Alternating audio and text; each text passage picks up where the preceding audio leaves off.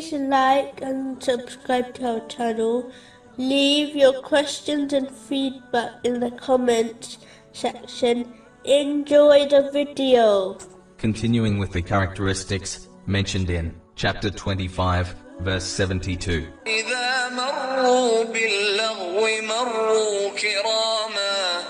And when they pass near ill speech, they pass by with dignity.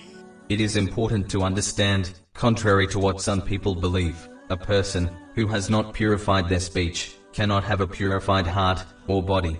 This has been indicated in a narration found in Jami Tirmizi, number 2407. In addition, this verse also indicates the importance of good companions. In fact, a person cannot be a good companion until they learn to control their speech.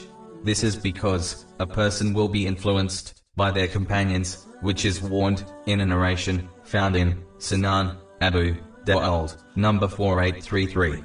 If a person occupies their time with vain speech and actions, then most likely their friends will do the same. This is why it is vital for all Muslims to carefully choose their companions and advise others, such as their children, to do the same.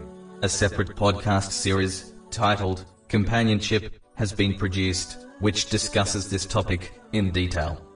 Moving on to chapter 25, verse 73. And those who, when reminded of the verses of their Lord, do not fall upon them deaf and blind. This verse indicates that the true servants of the Most Merciful prove their servanthood through actions, not just words, by listening, understanding, and acting on the teachings of Islam.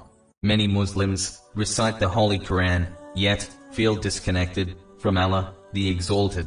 This is because they only fulfill the first aspect of the Holy Quran, which is reciting it. In most cases, these Muslims do not understand the Arabic language, so how can the Holy Quran affect their behavior?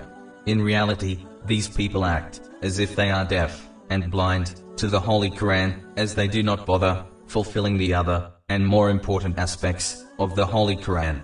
The second aspect is to understand it. This can be done by studying its authentic and approved interpretations. The final aspect of the Holy Quran is acting on its teachings.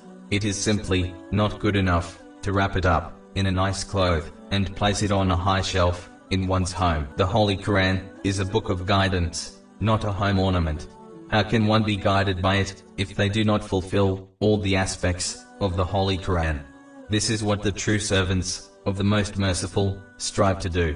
It is clear from this verse that ignorance and true servanthood to Allah, the Exalted, cannot be found together in a single heart.